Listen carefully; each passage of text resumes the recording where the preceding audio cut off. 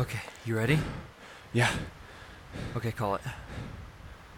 This is Echo 2, calling in a fire mission.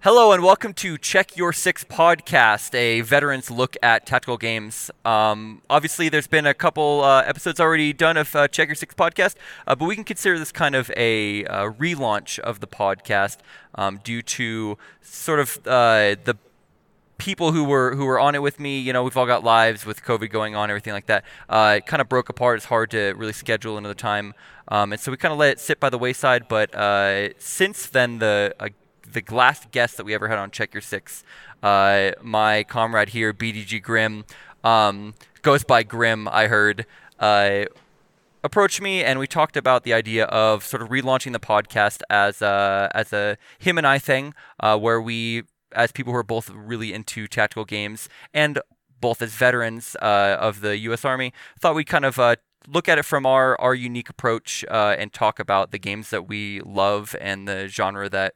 that obviously you are all here to talk about.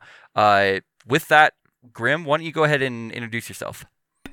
Well, hello there, everyone. I am Grim, and I am your co-pilot today for this evening.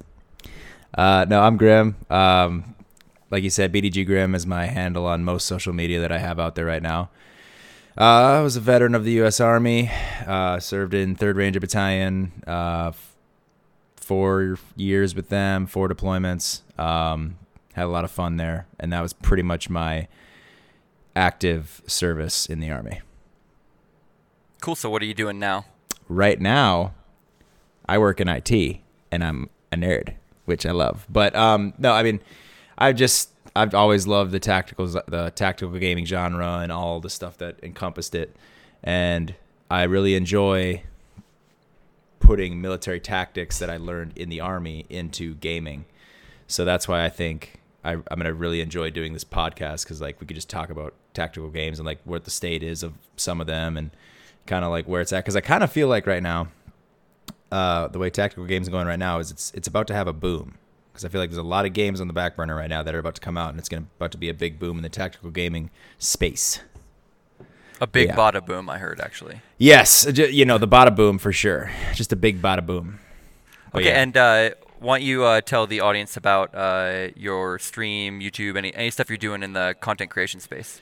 Yeah, so like I said before, every handle that I have out there for social media is BDGXGrim. I stream on Twitch. I don't really have like a good set schedule right now. I just stream when I can. But I usually get about 3-4 days a weekend. And then my YouTube, BDG Grim. I mean, there's a lot of Arma content on there. There's any tactical game that you could think of, I pretty much have played it. But I do a bunch of other stuff too, a lot of different variety of games. So you could find a variety of stuff on there, but mainly I would say tactical content. So yeah, so we got Twitch, YouTube. Don't forget Instagram. Oh yes, my Instagram. Yes, I don't post on Instagram that much, but my stories, if you want some pretty funny stuff going on in my stories, I put a few things on there. Oh, and also, yeah, I just actually started posting quite a bit on my TikTok, actually. Oh, okay, cool. Yeah, I follow you on there. Yeah, I start making funny stuff with my friends, and right now I got a thing going with my buddy who looks literally just like Chris Farley, and we've been doing bits with that, so it's a good time. So yeah, so Twitch, YouTube, TikTok, and Instagram. Those are my main things that I look at. And yeah, and they're all BDGX Grim. Awesome, cool. And just to reintroduce myself, I'm Useless Fodder. I stream on Twitch Mondays, Fridays, and Saturday mornings starting at 07:30 Eastern Standard Time, twitch.tv/Useless Fodder. I also make YouTube content, pretty much all tactical gaming. A lot of it is edited down VODs from the Twitch side of things, the best matches and games that we end up getting. But I also try to do some how-tos, tutorials, that sort of content. I got other content going up on YouTube as well. You can find me, youtube.com/Useless Fodder. I'm Useless Fodder everywhere, except for Facebook. It's Useless Fodder TV. There's some like Indian guy that owns facebook.com/Useless Fodder. I don't know He's never posted on it, but he's sitting on it, and I think he's waiting to sell it to me for like $10,000 when I break big. 100% what he's trying to do. That's exactly what he knew it. He knew I was coming. But no, you can pretty much find me on all the social media. I haven't posted on my TikTok actually in a while, but I do. I try to post every day on Instagram, just some cool pictures from the various ops and whatnot that we're doing, and then YouTube about anywhere from 2 to 4 times a month. I get videos out on the weekend. So I am also a veteran of the U.S. Army. I didn't do anything nearly as cool as Grim did, though. I was a 25 Sierra, that's a satellite communicator. Got to do some cool guy stuff related to space while I was in. And after 9 years in the Army, I decided, I'd gotten married, I'd had a family, and the constant moves, the constant not knowing if I was going to be home, if I was going to be away. I worked shift work for a lot of that time as well, and it just took a big toll. So I kind of had to decide, did I want, to have a family, or did I want to be in the Army? And I decided that I'd much rather have a family. So I got out in 2017, moved out here to Colorado, got a good job. I've been raising a family out here ever since then, but I kind of really, really missed the camaraderie that I had when I was in the Army. That feeling of like a squad, a feeling of a team of people that are there who kind of all come from different walks of life, people who maybe you would have never met or spent any time with in quote unquote the real world, but because the Army kind of threw you together, you got to learn a lot about each other, meet people for who they really are, even if you disagree with them, like politically or anything like that, and you kind of grow together like a brotherhood, right? Like you don't necessarily like your brothers and sisters all the time, you don't get along all the time, but when it comes down to it, they're like blood, and you'd back them up no matter what. And so that's why I started streaming on Twitch, was just through tactical gaming, try to recreate that feeling of having that group of people that had such a deep bond that despite all your differences, you can come together as one. And we've done a pretty good job of that, I think, both with the Twitch and then eventually starting a Discord, which you can go to if you want to at discord.usesfire.com. The FOD Squad is the community now, and the community's honestly blossomed into something that's way bigger than me and the streams or the YouTubes or anything like that. It's a true community about people who are looking for that. They're looking for a group of people to be a part of, to a group of people who don't necessarily, it's not just a gaming group, it's not just somebody who cares about what your favorite football team is or what your socioeconomic background is or whether you agree politically. It's a group of people who are there just to meet and get to know you. And honestly, that's at this point I would say that's probably my third job, is just running that Discord. I got my being a dad and a husband, and then I got my real world job, and then I spend just about the rest of my time trying to run that Discord and keep everything in line and ruly there. But it's been a lot of fun, and through this content creation stuff, I've gotten to meet a lot of amazing people. Grim, sorry, I'll do it this way since the camera's reversed a little bit. You being one of them. It's been especially with the whole veteran aspect of it, really getting to meet and work with a lot of veterans who had similar experiences as me in the Army, but also had vastly different experiences in the Army. I didn't do any combat deployments while I was in for 9 years, and so my Army career and story is very different. But getting to have that togetherness of being like, yeah, we all went through basic training. We all know what the suck was for the Army. We all, we can all make jokes about officers versus enlisted. We can all talk about that NCO that we had that was a total D-bag, but also, went to bat for you that one time and really made a difference in your life. Like all those things, I think that camaraderie, that inbuilt brotherhood that you get just by knowing that somebody else served, I think being in the content creation space, I've noticed there's a lot more veterans now than there were even when I started 3 years ago. And I feel like a lot, especially with this lockdown time, a lot of veterans are seeing that, sort of reaching out and trying to connect with them. That's why Wounded Warrior Project, who I have had an opportunity to work with, even set up in the content creation space. I saw there's a ton of vets like you and I who were there just looking for partnership, looking for friendship, and just looking to have a good time, looking to blow off some steam with the crazy world as it is. And so I kind of want to pose to you, Grim, seeing that there is in the content creation space, but also just in general, when you play games like Squad and Hell Let Loose, Arma especially, any of those, even getting more tactical, like your ground branches or anything like that. When you start looking at those games, you notice you run a lot across veterans a lot. Like in those games, veterans are like playing the most quote unquote realistic game that they possibly can, that is basically their job, veterans and active duty military. And so just kind of wondering what your take is on why the games that we love attract people like us, the veterans and the military members.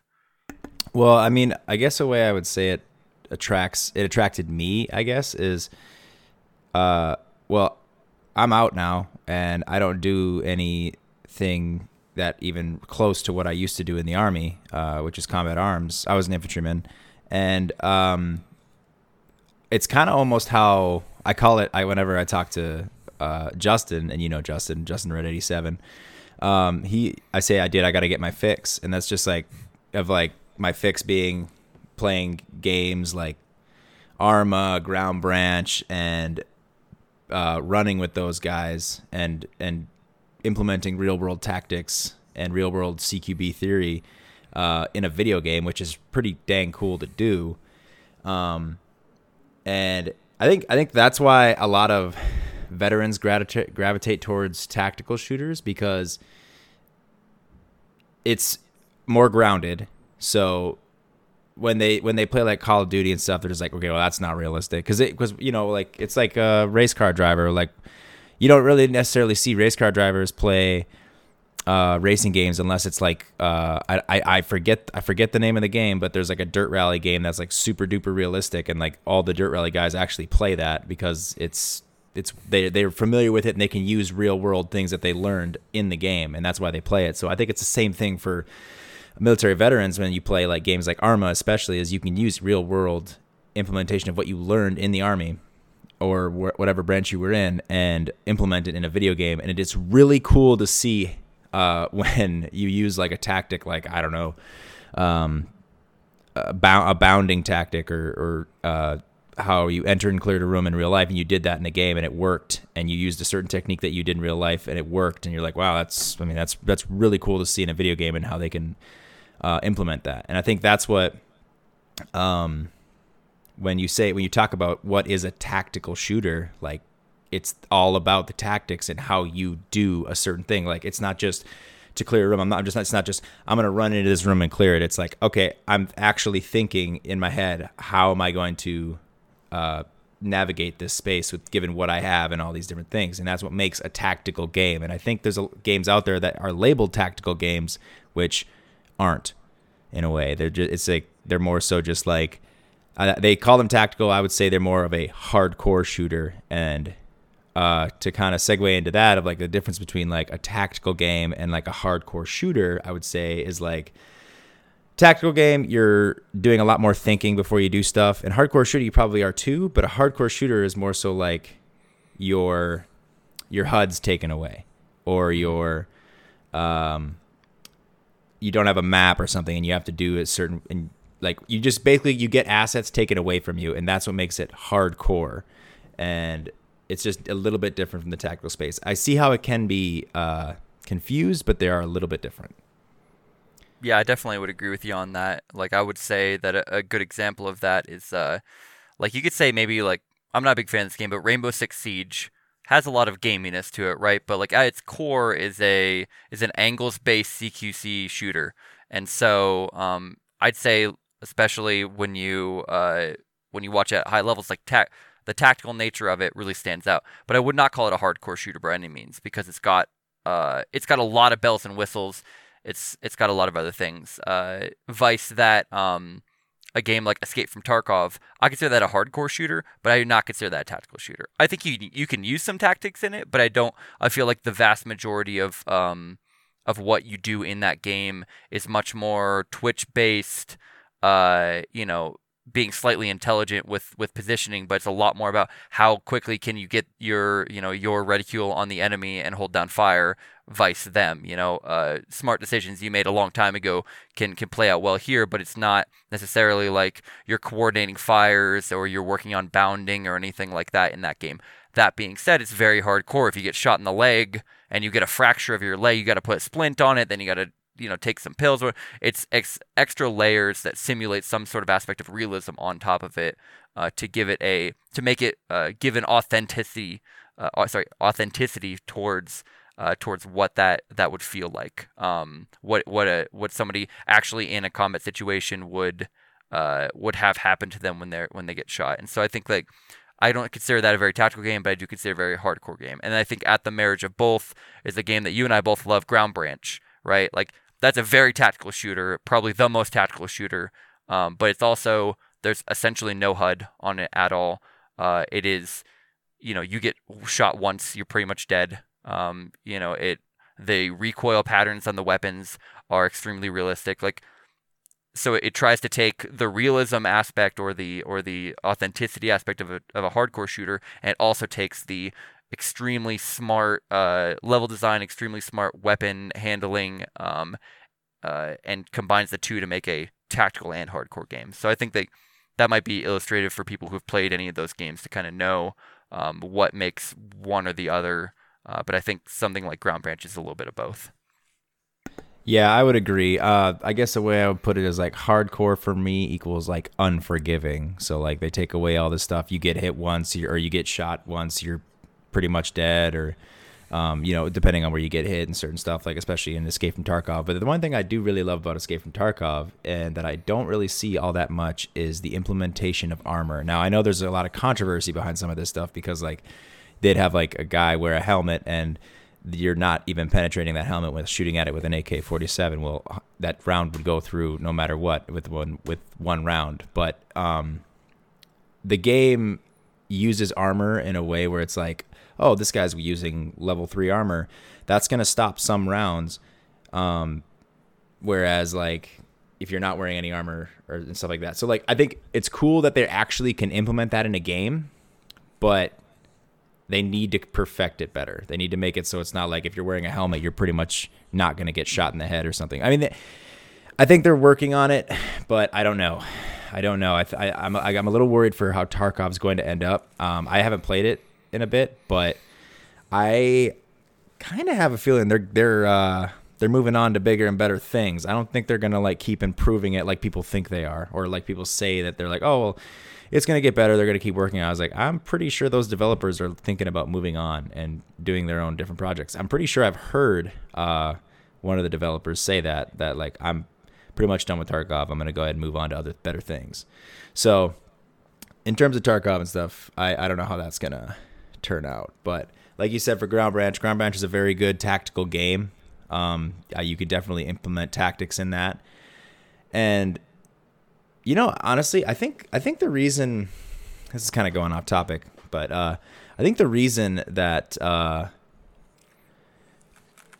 tactical games aren't as popular as, say, like Call of Duty, like a Twitch shooter, is in order to really have fun in tactical games, you need to have like a couple buddies with you in order to implement some tactics. Because if you're just doing it by yourself, it's like, yeah, you could do stuff like pie the door and make sure you're doing all these things, like, and making sure you're doing all these things. But it's where tactical games really shine is in the team play. If you can get good team play and good teammates, it makes the game 10 times more fun. And a great example, I think, of that and how you would see it is in a game called Squad.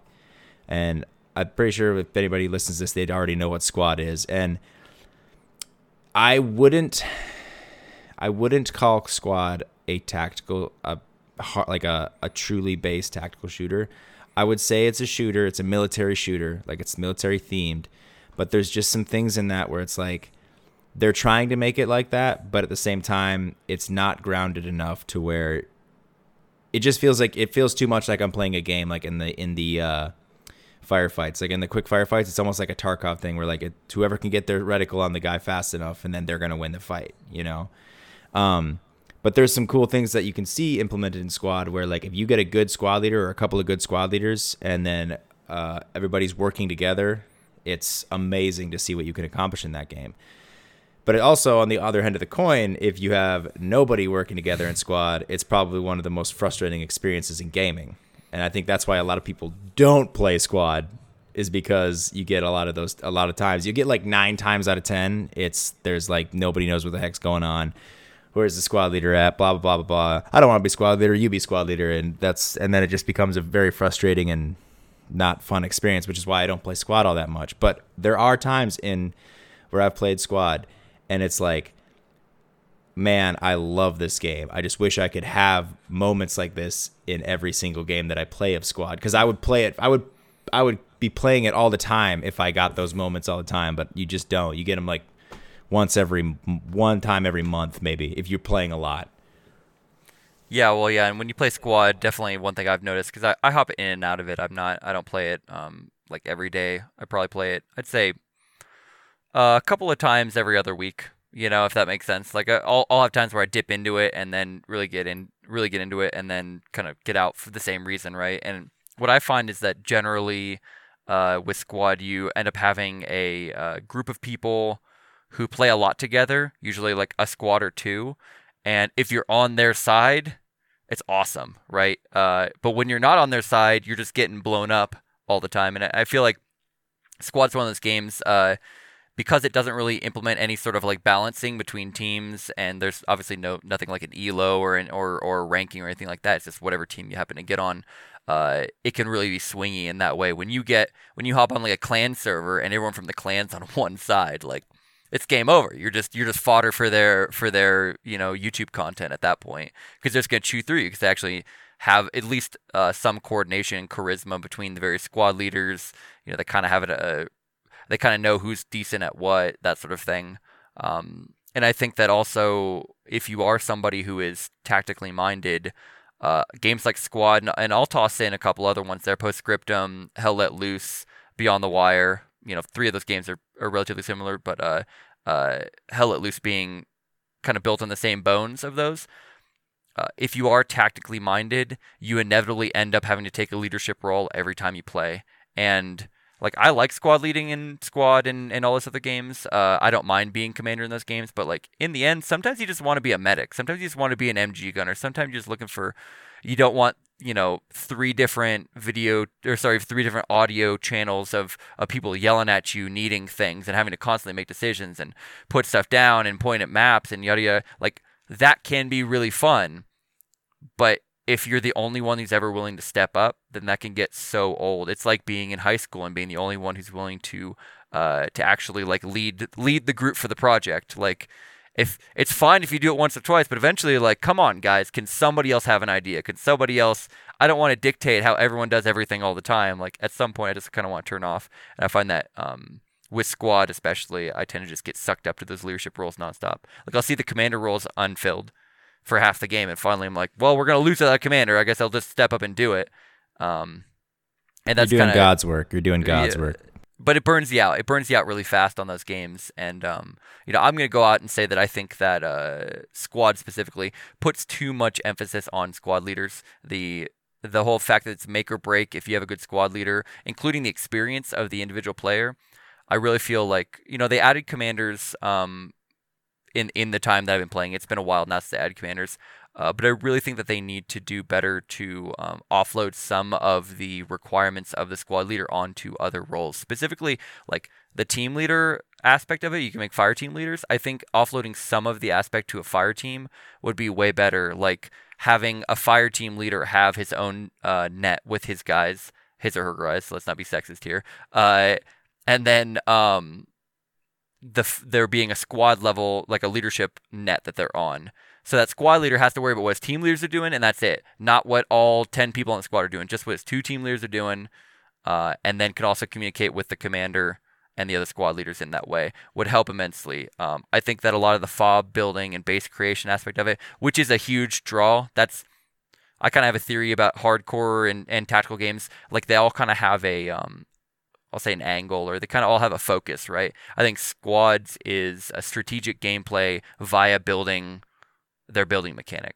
So, like, you win or lose a game in Squad based upon where you put fobs, where you put mortar emplacements, how smart you are with laying those out, that sort of thing. You will win and lose a game that way because of that. Not just because you have a squad that's all good at shooting. If they can't resupply, then they're useless. If they have to run, 2 kilometers to get into the battle, then that great player doesn't matter. And I think if they took some of that focus of the base mechanic and they took it away from the squad leader, like make the squad leader put down the radio, make the squad leader put down the hab, but there's no reason why your engineer can't be doing the rest of the base building. Like let that player who just wants to base build not have to be a squad leader, and he could just go put up the walls, and he can do this and that. He can drive the logi back and forth, and get to play that aspect of it. And me as a squad leader, if I'm sitting there and I'm having to tell my guys where to go, communicate with all the other squad leaders, communicate with the commander, call in fire support, put down a rally point for my guys, and I have to do all the base building, just seems a little ridiculous. Like, I think some of those aspects could be put off on somebody else. Like, once again, team leaders. Make sure the squad leader can't put down a rally point, but the team leaders can. So each team leader has a rally point for their guys, and the squad leader can rally off of both of them. Boom. I 100% agree. That's. I think that would take the pressure off of that person, and it would give the team leader being an aspect where somebody can kind of, okay, I played squad for a little bit, I kind of want to step up a little bit. You step up into that team leader role, but you still get to be a medic or whatever, right? A fire team leader is just a extra thing you're given, and then all of a sudden you got just slightly more to worry about. And then after you've proven yourself to be a good team leader, then you could step up to be a squad leader, and eventually up to be a commander. Agreed. Yeah, like the way it's done in real life, like the team leaders are the guys who are getting stuff done. It's not the squad leader. The squad leader he's laying it out like, hey, this is what we need to do. But the team leaders are the guys who are like, all right, you get over here and do this, get over here and do that, and then they report back to the squad leader, and then and so on and so forth. But like the real people that are doing the fighting and doing all that shit is the team leaders. So if squad found a way to implement that where they took some load off the squad leaders and it puts some of that on the team leaders, because right now, I mean, what is a team leader able to do? Mark. So that's literally it. That's it. Just put marks down. The only incentive I ever think a team leader to even make somebody a team leader is if they're a marksman, so then they can mark stuff. Like they can see stuff like, oh, I'll mark it for you so that I can mark it so that I can get the ranges, which is ridiculous, but that's what they use it for. So it's like, it's kind of a broken mechanic. It's an added feature that it's like there's no substance to it. And if they give the team leaders the ability to do stuff like build and do all that kind of stuff, then it would make it much better. But it's just no substance there in making a team leader. Yeah, and I've noticed that, in squad, especially as it's bulked up in size, it's a lot more popular now than when I started playing it. Definitely due to a lot of the various streamers that were playing it. I think they did a really good Media Blitz campaign when they did their 1.0 release. I don't know, what was that, a year ago now? And I think they did a really good job to bring a lot of players into it. I'm sure some of them have fallen off, but they've done a lot better. But I noticed that now, it used to be that you'd have a lot of squads that only had a couple people in it. But nowadays, when you join a game, you'll see all the squads are full except for maybe one squad, and then you'll hop in there, and that's the time that you get forced to be squad leader or whatever, right? And I think that if you're going to have a full squad of people I think it's 8 to 10, I can't remember, it's somewhere in there. That's more people than one person can manage reasonably.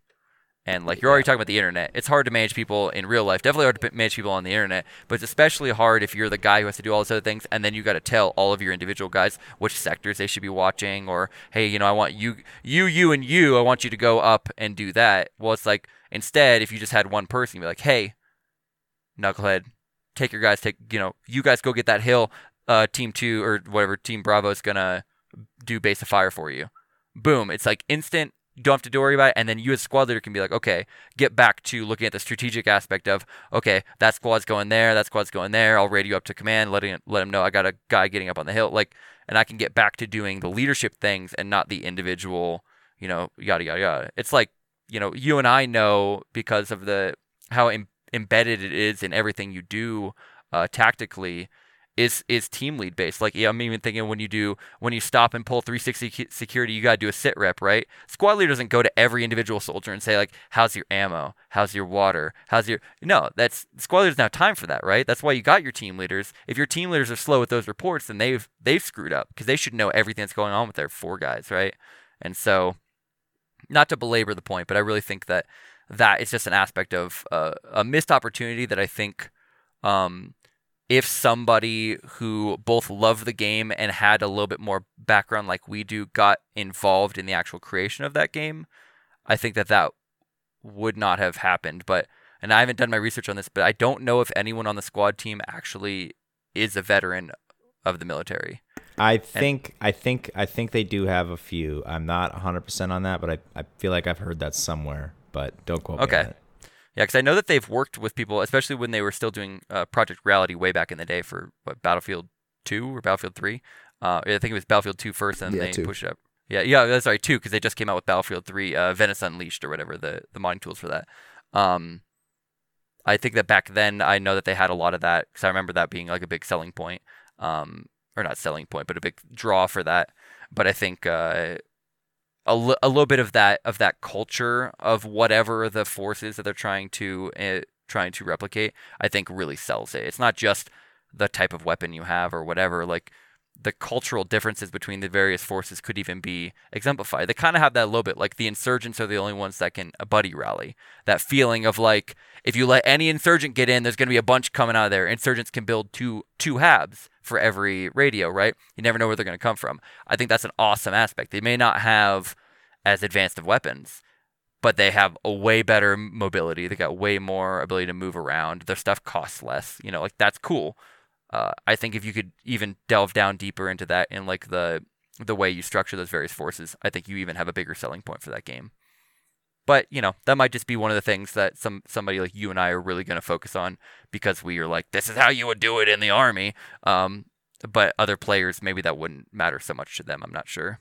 Yeah, I kind of get in that slump sometimes too, where like I've done a little bit of consulting with a couple of developers on games, and I said, listen, I'll give it. I won't say the game, and I won't say anything like that because I'm not trying to badmouth anybody here, and I'm not even badmouthing them here. But I'm like I sometimes get in that mode where it's like, well, this is how you would do this certain thing. I don't know why you guys want to do it this way. And then they'd explain to me that like, well, we want each thing to be unique. We want each weapon to be unique. And it's like, I get that. I understand where you're coming from with that. But the way you're having it done is any person who sees that, especially like in a tactical sense, they're going to look at that and be like, why is that guy doing that? Like, why is he doing it that way? This way is faster. And I didn't get like mad, but I was just like, guys, this is how it's supposed to be, man. I'm trying not to like step on any toes here or be mad. I care, but I care a lot about this project, and I really think that if this went this way, it would look better. And they've been actually very receptive, but they went back to their original. So we hear you. You're Yeah. heard. We're gonna do it the other way. Yeah. Yeah, and I mean that's there's always that balancing point of what like games have to be games, right? And that's and I know that it's a big thing, especially for developers. Game developers have put a lot of time and like a almost a clinical level of research into the aspects of what people enjoy about games and what they want to do. I mean, go to somebody who's done level design for 10 years and talk to them about like angles of perspective and like doing things that draw people's attention towards where they need to go without you knowing they're doing, and like and there's like so much deep thought put into it, so it's kind of hard to come in and be like, well, but in the real military they do this, and they're like, yeah, but in video games we kind of but in military they do, and I think there's a level of balance that always has to be had. Yeah. I think that anytime you play a game that tries too hard to be quote unquote realistic, I think that it can really rob something from it. A good example of that is like way back in the day when America's Army first came out, right? And like the fact that you had to go through basic training in that game, like it killed the game for a long time because it was unskippable. You had to go through all the aspects of basic training. I got what they were trying to do, right? It's an army recruitment tool. They kind of wanted you to know it's not all just fun running around shooting. And then, of course, if you ever got frustrated and like shot at one of the people that was teaching you, you went to a virtual Leavenworth for like 5 minutes. And I was like, how many people have not played this game? How many interesting teammates do you not have because you had to go through somebody listening? Like you had to actually listen to somebody talk to you for the full like FM whatever dash whatever. It's like it was insane. And I was like, they went a little too far with that. And I mean. I like a game that's a little hardcore. Obviously I wouldn't be here if I didn't, but there's also an aspect of like so much of what being a soldier or being in war is not the fun assaulting the objective time. It's the it's all the prep work that you got to do, all the mission planning, all of the PCCs, PCIs, all of the PMCS of the vehicles that you had to do. It's the, making sure that you got people pulling guard duty, and you have a good raw. I mean, even that's even just when you're in the deployed area. Like there's so much more to it. And I think that a game could never make a game that was realistic because fully realistic, because it just wouldn't be a game at that point. It would be a weird Second Life, a simulation thing. Yeah, the closest one you could ever get to that right now, it would be Arma. Because absolutely, for when you play Arma, man, and if you got a big operation, you'd need a 3-hour block, because there's first there's an hour of prepping, then there's an hour of planning, then there's the actual operation when you conduct it. So when you play games like Arma, there's a reason why it's not called a tactical shooter. It's called a military simulator, because you actually have to do all those things. You have to plan it out. You have PCCs, PCIs, and some people actually really like doing those things, and they like it that they're implemented in the game. Because it makes them, and especially that's why a lot of veterans like Arma, is because it makes them feel like they're freaking back in the military. Because they're doing all these things that they had to do when they were in the army. Now, granted, not everybody liked doing all those things, but it kind of gives you a feeling of you have to cross all your T's and dot all your I's, to make sure that the operation goes the way you want it to go. And then when you see it all come together at the end, you're like, it's like the A-Team, man. I love it when a plan comes together type thing. So, yeah, I will say though, going back to the saying when games are trying to push for us, they say they want realism. It's I think they need to change the name, man. They need to change it. It's don't say you want realism. Say you want, I don't even know what other word you would use for it. Yeah. Because realism is, then it would be those things look, if you're pushing for realism, this is how they do it in real life. That's realism, not we're making it this way because it's a game. It's well, I get that, but if you're making a realistic game or a realism game and that's your selling point, then take some of these things into account more. You know what I'm saying? Absolutely. Yeah, I do agree that people need to make a game. And I think that there's an aspect also when you talk about realism is that it's difficult, and we talked about this last time we spoke on this very podcast. It's difficult to make a game where it accurately simulates combat, because the reality is that many decisions made in combat are decisions that are life or death. And in a video game, they just aren't, right? There's no aspect. It's not like if I get killed in Arma, the game uninstalls itself and fries my hard drive or anything. It's, I just respawn and I might have a little bit of a walk. And so you can make it kind of painful. You can make it like Ground Branch where there just are no respawns, and so you do want to take it more carefully. But in the end, you always get redos. And in real combat, much of the decisions much of the tactics you use are predicated on the fact that the enemy is going to do everything they can to stay alive. And you don't want to expose yourself for a risky tactic that has a high chance of getting you killed. And I think that that's one of the things where, gamifying it a little bit, making it less realistic, but making it more likely that people are going to get a feeling of tacticalness works really well. Like we talked about before, I really like suppression systems in games. I like suppression systems in games that are when you get suppressed, you're done. You just got to sit down and wait it out. You need somebody to rescue you, because if you don't get suppressed, or if there's no feedback mechanism in the game for being suppressed, you honestly don't care.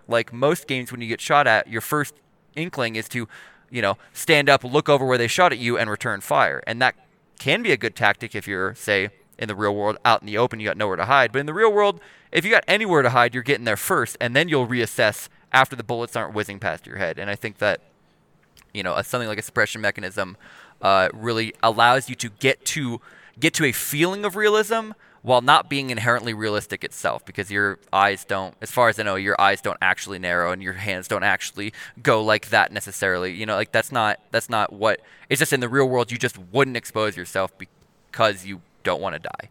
Yeah, you wouldn't be able to effectively engage the enemy if you're being effectively suppressed. And a thing that I think that games haven't really implemented yet, and I mean, it'd be awesome if they did, and I would absolutely love it, is, now I think they've done it in a few games before, lightly, where the AI, right? And I understand that it is hard to develop AI. AI is really hard to develop. But what I would really like is if the AI, when you suppress, when I go like in Arma, when I freaking go and wrap it on a group of dudes, and I want them to be like fixed in one spot. You know how Arma AI reacts. They just start shooting at you and they stand there and shoot at you.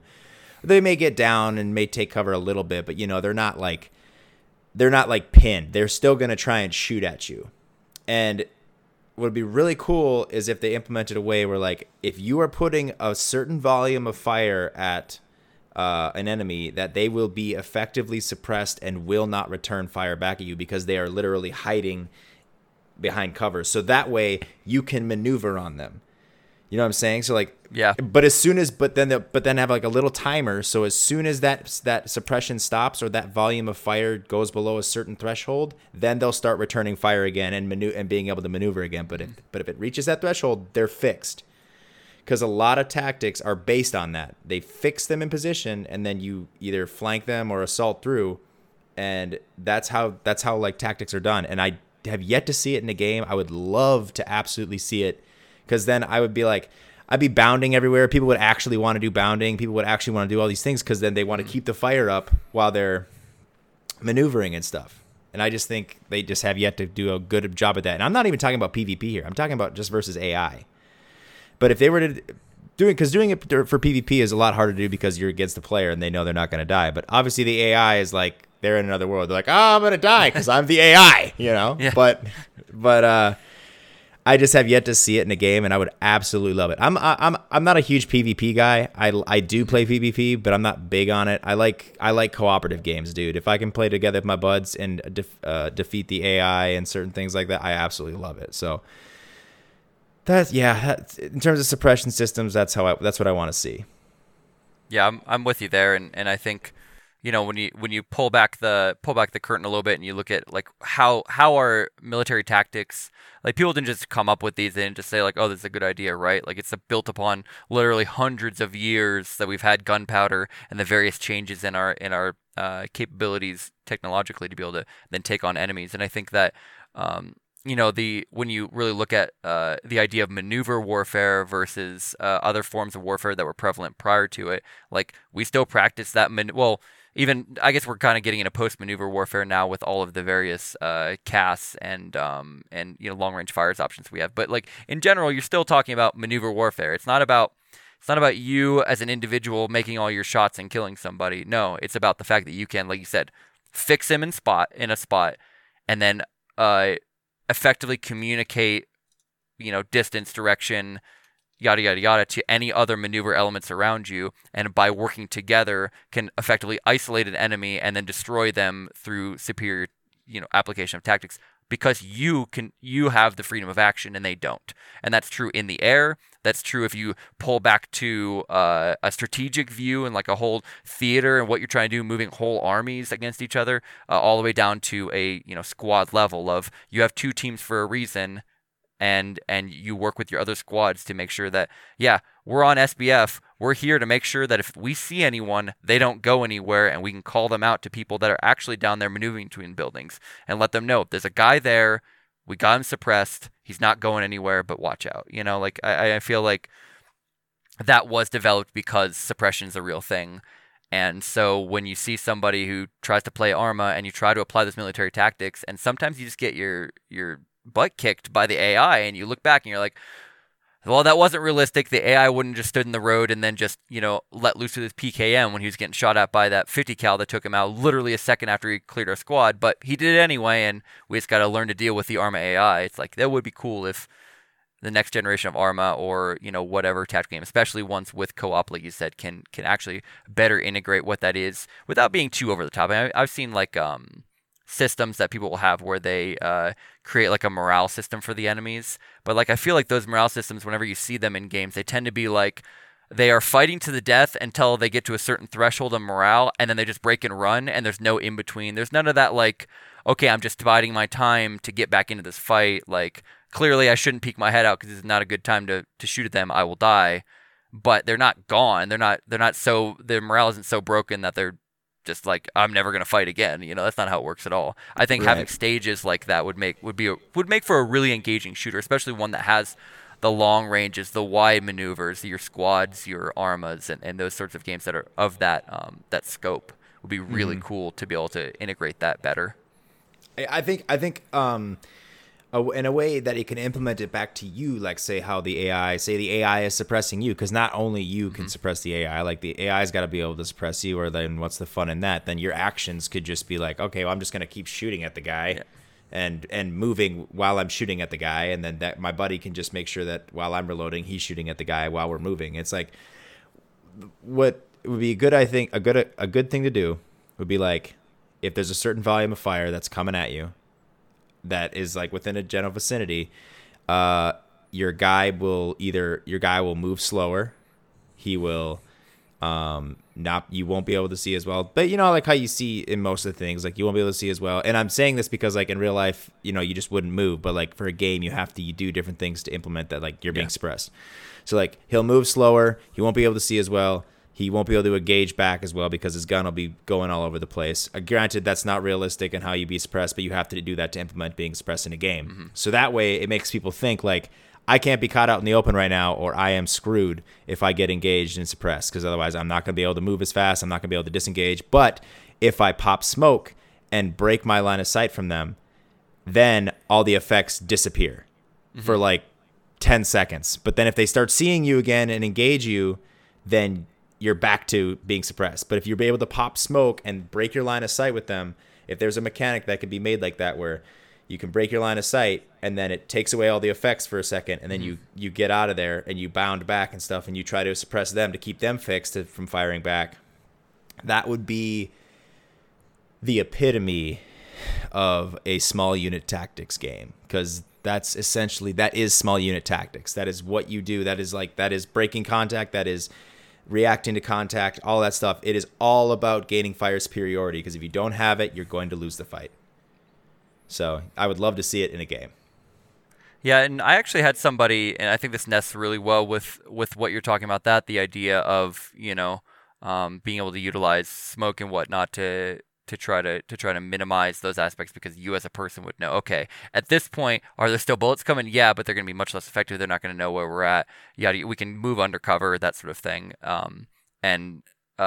One time somebody had brought up to me the idea of an adrenaline mechanic, and I think you could gamify this like to the nth degree, and that it wouldn't be useful in this circumstance, but just a little bit. Like, let's say you're crossing an open field and then a bullet whizzes by you. Well, you're going to get a suppression mechanic automatically. He's got shot at, right? But what if your character at that point then goes into that state of like, and so like maybe you can't aim as well, maybe you can't do it, but you can move fast, or your stamina is now doubled because you're running literally for your life. And like, I think if you were to take some of those sort of things that could be gamified, and you just a thin veneer of them over the top of your already solid Arma or squad-like game, I think you got a really winning combination, right? Because I think having something like that, like the idea of, okay, you get shot at, and in this situation, like, it makes sense, I'm suppressed, get down, hide behind whatever bit of cover is there. Or vice versa, you're crossing a street and you get shot at.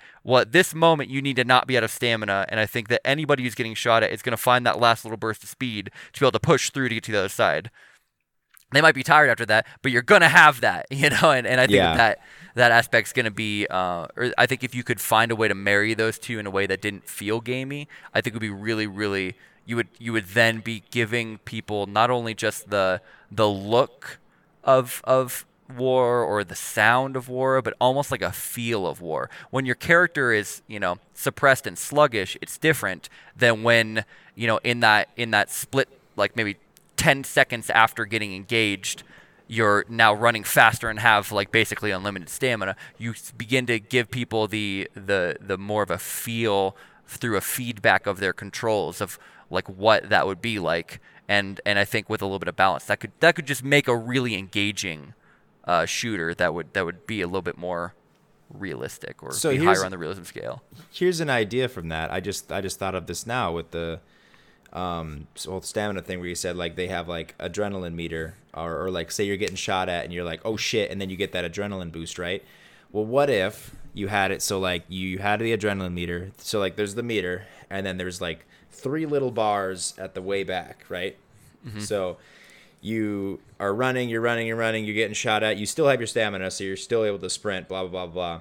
But then you reach the end of that, and then you double tap the thing to hit that extra store, right? And you're like, oh Yeah. God, you use that, Yeah. and then you need to get out of the way, right? So you use that, boom, you lost that bar, okay? So that bar won't begin coming back until your stamina is all the way back replenished, and then that bar will start filling up again, and then Yeah. But then if you're in contact and you exhaust that bar's gone. And then if you hit it again and that bar leaves, that bar's gone. And then you hit it again and you leave, that bar's gone. And then you'll have no stamina left, because it's like you use those because you were spiked up then, but eventually your body's gonna fail. Yeah. So like, I think that'd be a cool way to implement that stamina thing. And then as soon as you're full, your other stamina comes back, then those bars will start to fill up again. Yeah. But it takes a while. You know what I'm saying? Yeah, absolutely. Yeah, it's not. I mean, it's that.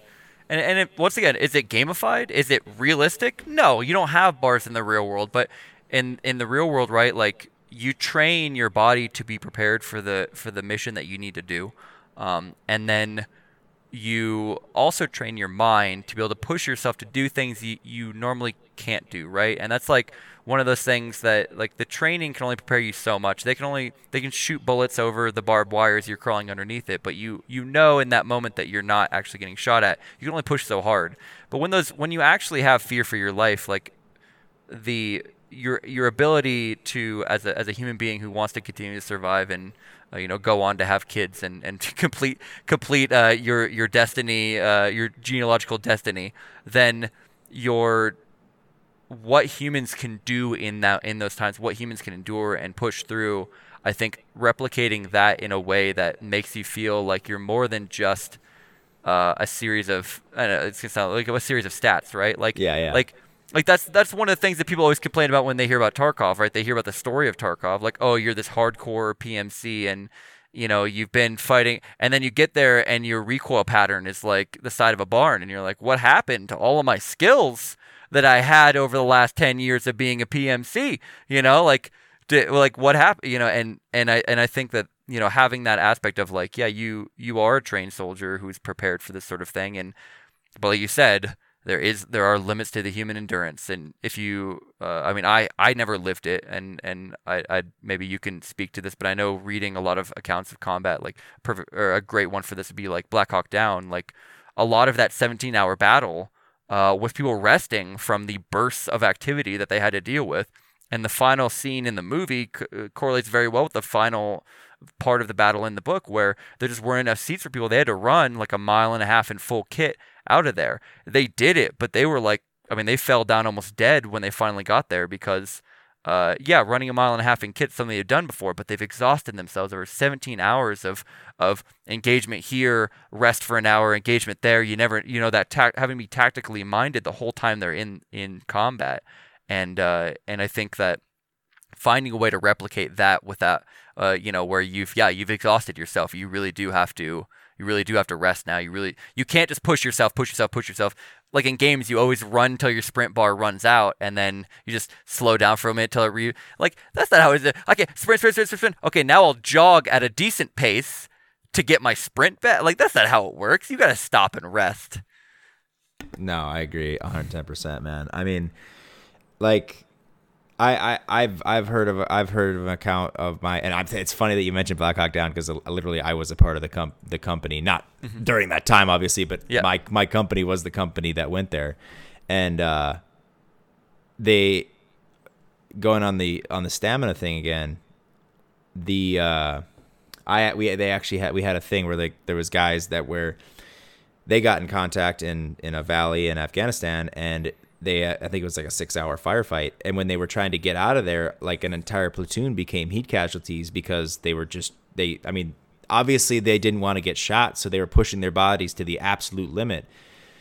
But there is a limit, like, obviously their adrenaline was running, because from when they were telling me they were getting shot at, like, a couple guys got hit, but also like, they were just rounds skipping right by them and stuff. So it's like their adrenaline was obviously spiking and they were doing it, but for a 6-hour long battle, and then having to run however far back to get back to the HLZ, an entire platoon became heat casualties. So, like, there is a limit to the body. So, like, I agree with you that there shouldn't be like a thing like, oh, I'm out of stamina, I'm not gonna run, I can't run anymore. But I do think there should. I like the idea. I think we're really onto something here, and Let's just start a game. The podcast get turned to check your six would be a game. Yeah, check your six. 2025. 2025. God damn, it's gonna be good.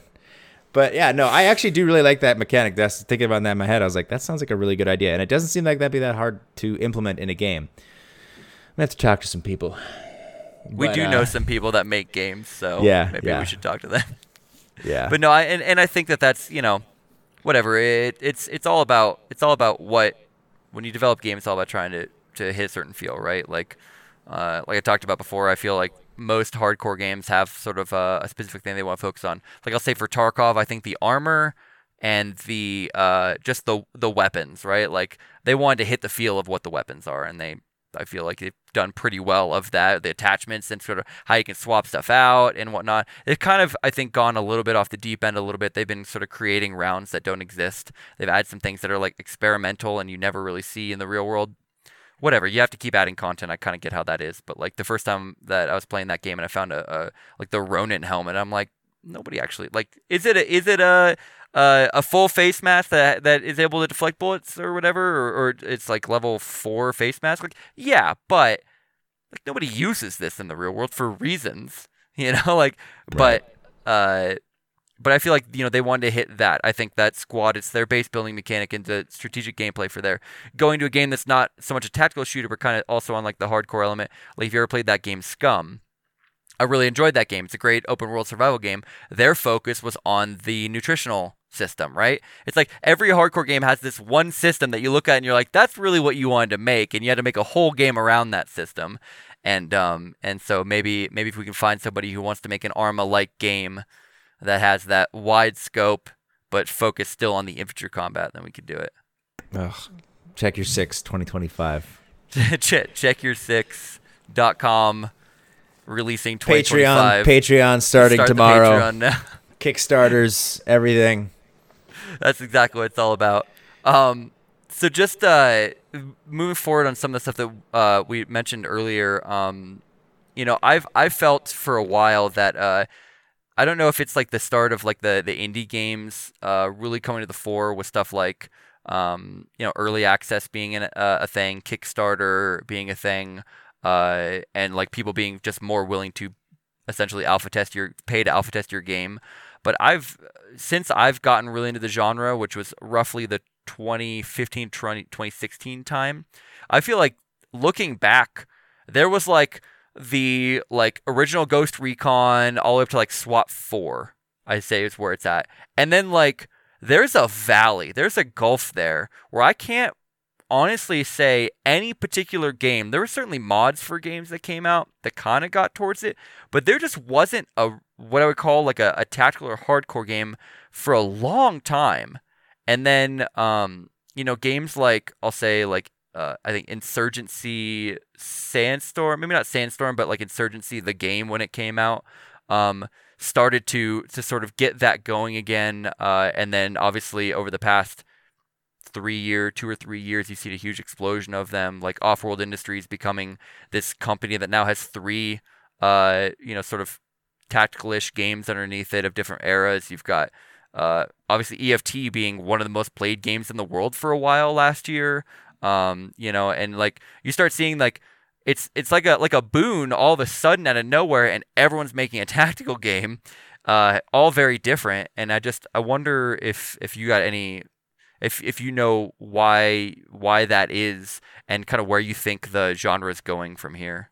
Well, I mean, heck, just look at Call of Duty Modern Warfare, man. The Clean House mission. Everyone loves that mission. Why? Because it's rooted in some realism, and the guys who consulted on that actually did that kind of stuff. And then as soon as everyone started seeing like, and they started liking the tactical genre more and more before this game, but I think it really took off, or people really started to take notice once Call of Duty Modern Warfare came out, because they were like, we want a really grounded, authentic experience. And it was like, well, they gave a pretty good one. And I've said it before. I think I said it on the podcast last time. I said Call of Duty Modern Warfare did a really good job with their campaign. Now it's not a tactical shooter, obviously, but they made it look really good for what it was. And you see a lot of tactical games now try and implement certain things like the clean house-ish mission, and they try and implement them into their games. And I think it's pulling more and more people from like the casual shooter space into the tactical shooter space, because they're seeing like all these things you can do in that game.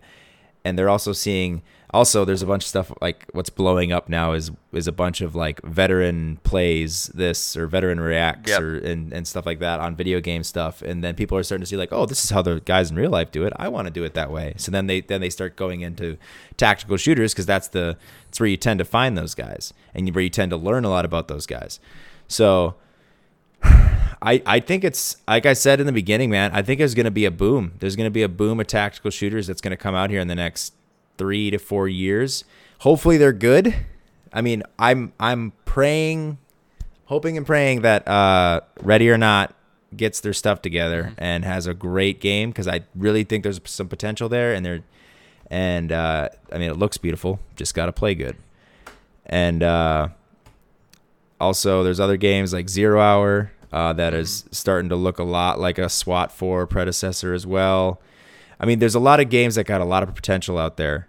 They just need to drive it home, and I think they can do it and finish them. Yeah, they just need to do those things, and gosh, they could just be such good games. But yeah, man, I think it's gonna boom. Have you seen that game Due Process? Did you ever play that one? I haven't, but I've heard of the premise. Basically, where it's a new map every time you play. Yeah, but it's like sort of futuristic. I don't think there's any like hero abilities or anything like that, but I feel like there's like some technological stuff that's like futuristic. But it's basically sort of like a 0 Hour SWAT 4 feel to it, like a CQC shooter, like very, very tactically grounded. A lot of people, somebody who I look up to a lot, I don't know if you follow him, Clean. He did Tarkov for a long time, kind of fell out of it for a while, kind of hops back and forth. But like, I always appreciate his takes on things, and he loved that game. He thought it was a great game. I saw a lot of the people who were in sort of the space that we're at our level playing that game and having a great time of it. And so it's like, I feel like looking at that game being sort of this futuristic game, not being grounded in like an actual like reality, but still being arguably a better tactical shooter than a lot of the games that are like that don't make up guns and stuff. I think that puts it. It's a very interesting. It's very interesting to show that you can like the future of this genre might not even be like real world stuff. It could be the next Halo game. They could release a tactical Halo game if they really wanted to, right? Like you said, like Call of Duty grabbing onto what I would consider to be very hardcore concepts in there, like their the way they did their cover system. A lot of people hated it, but I thought it was a very interesting way to take it. That idea of holding angles, holding corners, and being smart about it. I was in the back channels of the Ground Branch forums when they showed off first their movement system, the Ground Branch Discord. And there, I don't know if you know this, but Ground Branch, as far as I ever saw, was the only game that ever did a sort of combat glide as their default movement, and then a sort of hustle with your gun still up, just as your common form of movement, and then a sprint where you fully lose your muzzle awareness and you're just moving as fast as you can. Call of Duty added that in, and like people's jaws dropped when they saw that, because they're like, where did they get that from if not from us? Like, it's very possible that Ground Branch, the game that I love and hope that it will eventually see a real release, like this small, very small 5-person team, that has to cobble together people every Friday night to get a good player base going, might have influenced the biggest gaming franchise, I think, of all time. It's like that goes to show you, like you said, like that, like the tactical genre, not only is it booming, but it's like it's going out and bringing people into it.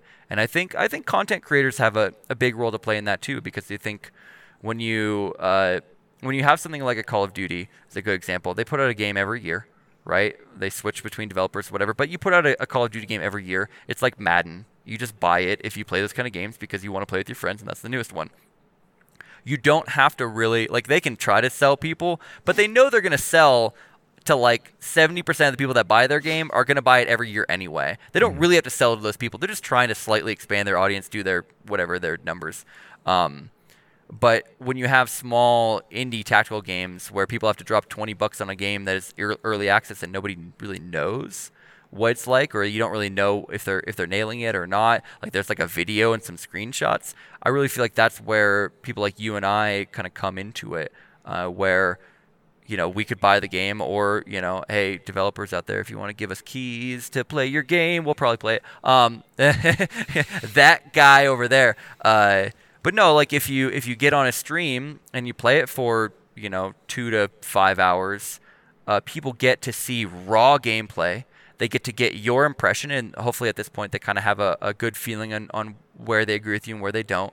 They get your impression live, unfiltered as you're playing it, and then they know whether it's worth taking a risk on it or not. And I feel like YouTubers and streamers like really fill that niche for all of these sort of early access and like unfinished games. Because by the way, like Squad and Insurgency Sandstorm both released, but like they both released their 1.0 and then immediately went on to like how they're still fixing the game. So like our genre is a very unfinished genre, and so like I think that's another aspect of it is like it's booming a lot of games and a lot more people are willing to play them, but like at the same time they kind of need to have a little bit of faith from somewhere that this game, though it's unfinished, is worthwhile for their investment in the future of it. So I think that just plays a role in it, I guess to say. Maybe I'm just doing a little bit of tooting my own horn here, but No, I mean,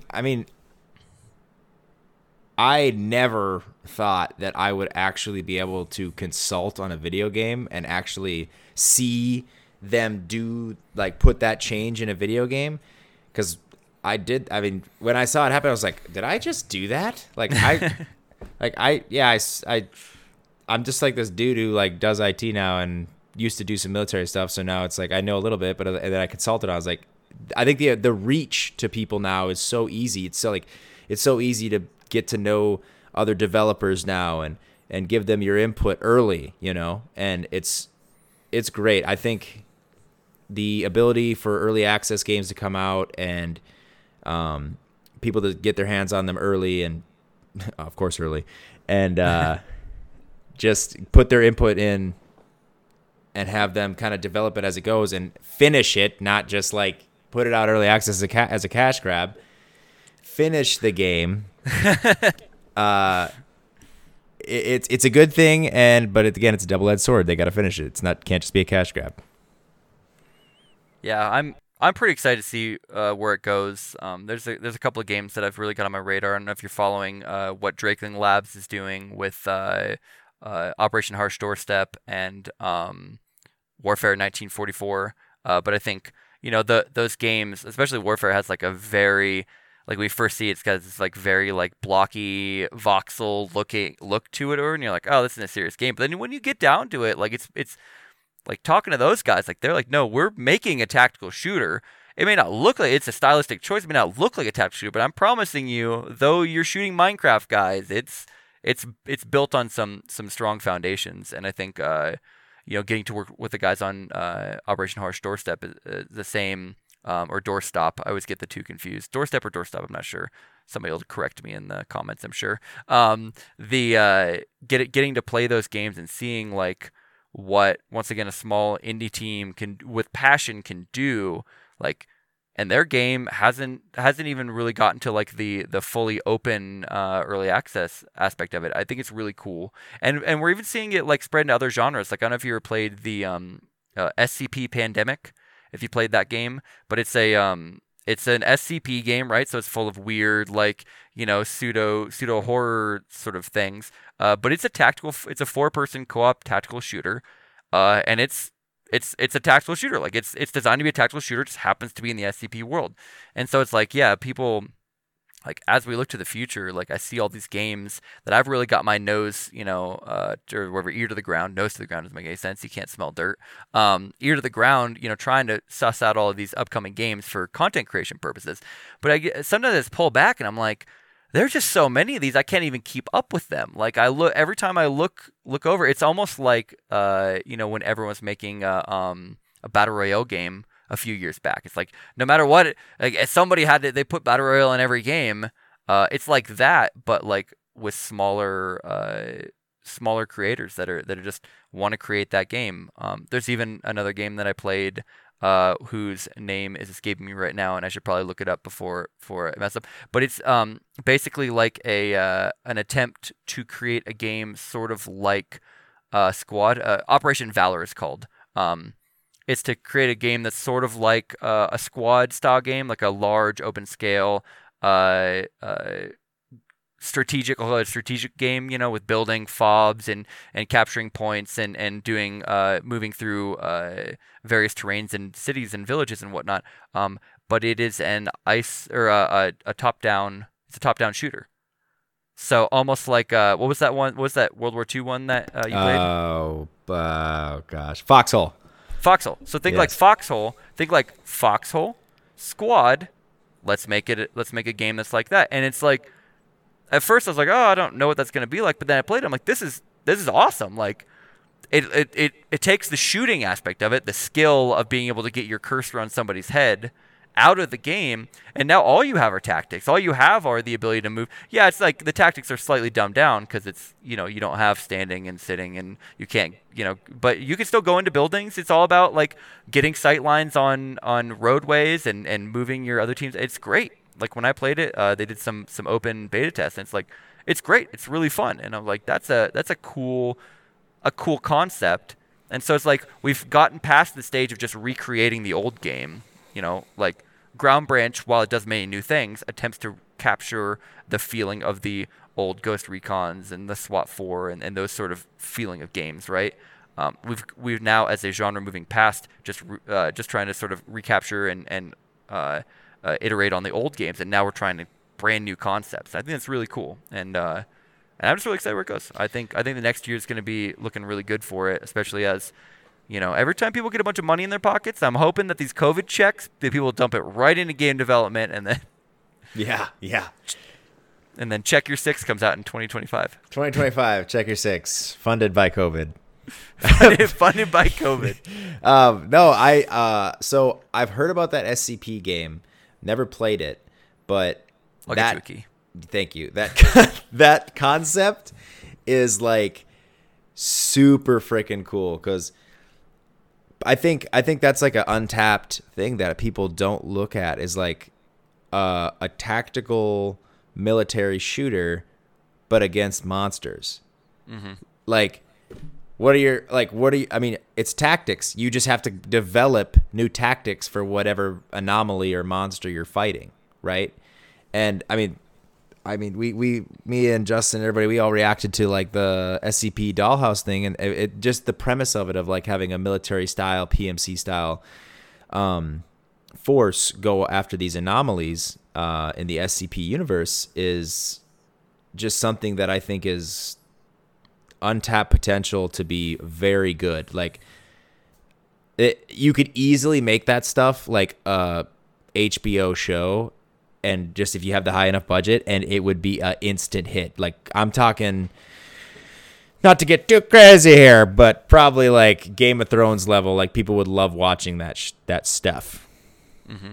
Absolutely. Yeah, well, and there's even I don't know if you're into the sort of Lovecraftian horror stuff that SCP sort of has as a basis, but there's Harvest Green, I believe is the name of it. It's actually, so there's like a role playing thing that's based upon like a military unit that has to deal with like Lovecraftian horror, and there's like an aspect of like investigation and whatnot too. It's sort of like the SCP Dollhouse, I think, like took off like it did because that marriage of, I like tactical stuff, I really love this super weird creepy stuff, bring it together. And I feel like if they were to do an adaptation of that, like it's already built.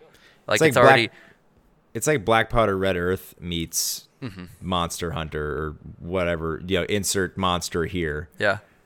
Yeah, I think really cool. I mean, I think that's part of the reason why something like X-Files was so interesting, right? Because there's a hint of that. It was focused in a different direction, but X-Files, but military that could really take off. Unfortunately, if you sell an SCP game, I found this out, kind of food for thought. You can't actually make money off of SCP stuff. Interesting thing, because it's all the licensing for it. The whole world has to be open source, so you can make money off it. Like, let's say I make a game that's SCP game. But somebody could take my game and sell it because I have to release that game under the same license as what the world is based on. So that's why the guys who are making SCP Pandemic, you can pay to get into their Patreon, was kind of how they were before. They're going to have an early access. You're paying to basically get in and test and get in the credits and whatnot. But eventually it has to go free to play because they can't actually... They can make money, but they can't actually sell it per se. Like they can't own the intellectual property that's based on. Then they're going to create another game after that. They're going to use a launchpad to create another game that is in their own world, which is sort of SCP inspired, but it has all their own monsters, has all their own anomalies, their own history, and yada yada yada. To then be able to sell an actual product that they own. Yeah, so it's one of those interesting things. They're gonna have to be careful about that. Oh yeah, no, they've really done a lot of homework on it, and they didn't intend on selling the game originally. They were just a small mod team, and then they got a lot of interest, and then they're like, oh yeah, let's make a game, or let's make a bigger project, and then as that interest built, they're like, well, eventually we should probably try to make a living at this, and that's what they had to do. The lights got to stay on, guys. At some point, somebody has to pay me, is all I'm saying.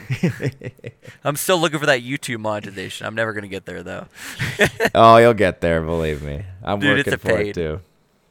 But yeah, obviously we got some more stuff on the outline, but I think this is a pretty good launch episode, to be honest. I'm going to call this episode 1. I know there already was an episode 1. But we're going to call this Relaunch episode 1. And I'm really glad to be back at this. I think... I really enjoy talking about these games with you. I think it's fun that we come at it from a little bit similar background, but still very different. We play different games. You have the aspect of, I feel like you play with a little more of a defined group. I know you're part of a milsim group for Arma 3, yada yada yada. Whereas I have sort of the Suicide Squad of random people from throughout the world who just kind of hop in and play at various skill levels, right? And so I think that. I think that we're a pretty good team to take this on, and I'm really excited to see where this goes and what we, what those various perspectives can bring, to the table on this. Yeah, I'm excited, man. I had a lot of fun doing this first episode, and I'm excited to do some more, honestly, and getting more guests on as well, because I feel like we can get a lot of really good, interesting perspectives as well. Yeah, we know a few people, so I think that we could probably convince them to get. But I'll have to make a new overlay. Oh, we'll figure that out. We'll get there. It's messy. I don't want to. I don't want to. I don't want to do it. Trust me, I'll do the next one. I say as if the overlay is actually really that great anyway, but no. But yeah, definitely for anyone who's listening out there on the audio version, thanks for listening. You can find this on Spotify, Anchor.fm, and then a whole bunch of other ones that I don't know. We're working on getting it on Apple Podcasts. Google Podcasts is gone, by the way, now. That was my podcasting service that I loved, and it's gone forever now. RIP. But we're going to get on Apple Podcasts. I know it's a lot of people's favorite podcasting place. If you guys have any response, any question, any feedback on what we talked about today, you can email me at uselessfodder@gmail.com, or Grim, I don't know if you have an email you want to give out. I'll give that out in episode 2 because I have it. I just don't know it right off the top of my head. Yeah. Or, of course, you can hit us up on Twitter. All of that will be in the show notes. All of the information will be in the show notes. And then if you're watching this on YouTube, obviously all that same information will be down below that you guys can get a hold of us and submit any questions you guys have. I think we'll probably find a way to work a questions and answers segment into this in the future, and I think that it'd be really awesome to see. So solicit what your questions are that we can answer live on the podcast. With that, though, I think we're going to close up shop here. It's getting past my bedtime. I know that. I know you stay up all late and you don't want to. Oh, no, definitely. I got to get to bed, too. I'm getting old now. Now you're out of the Army. You're officially old. Yeah. Sounds good. Well, Grim, thanks for a great first episode. Thanks to all the listeners, viewers, and everyone out there. Hopefully, we'll see you guys in episode 2 coming out in approximately 2 weeks.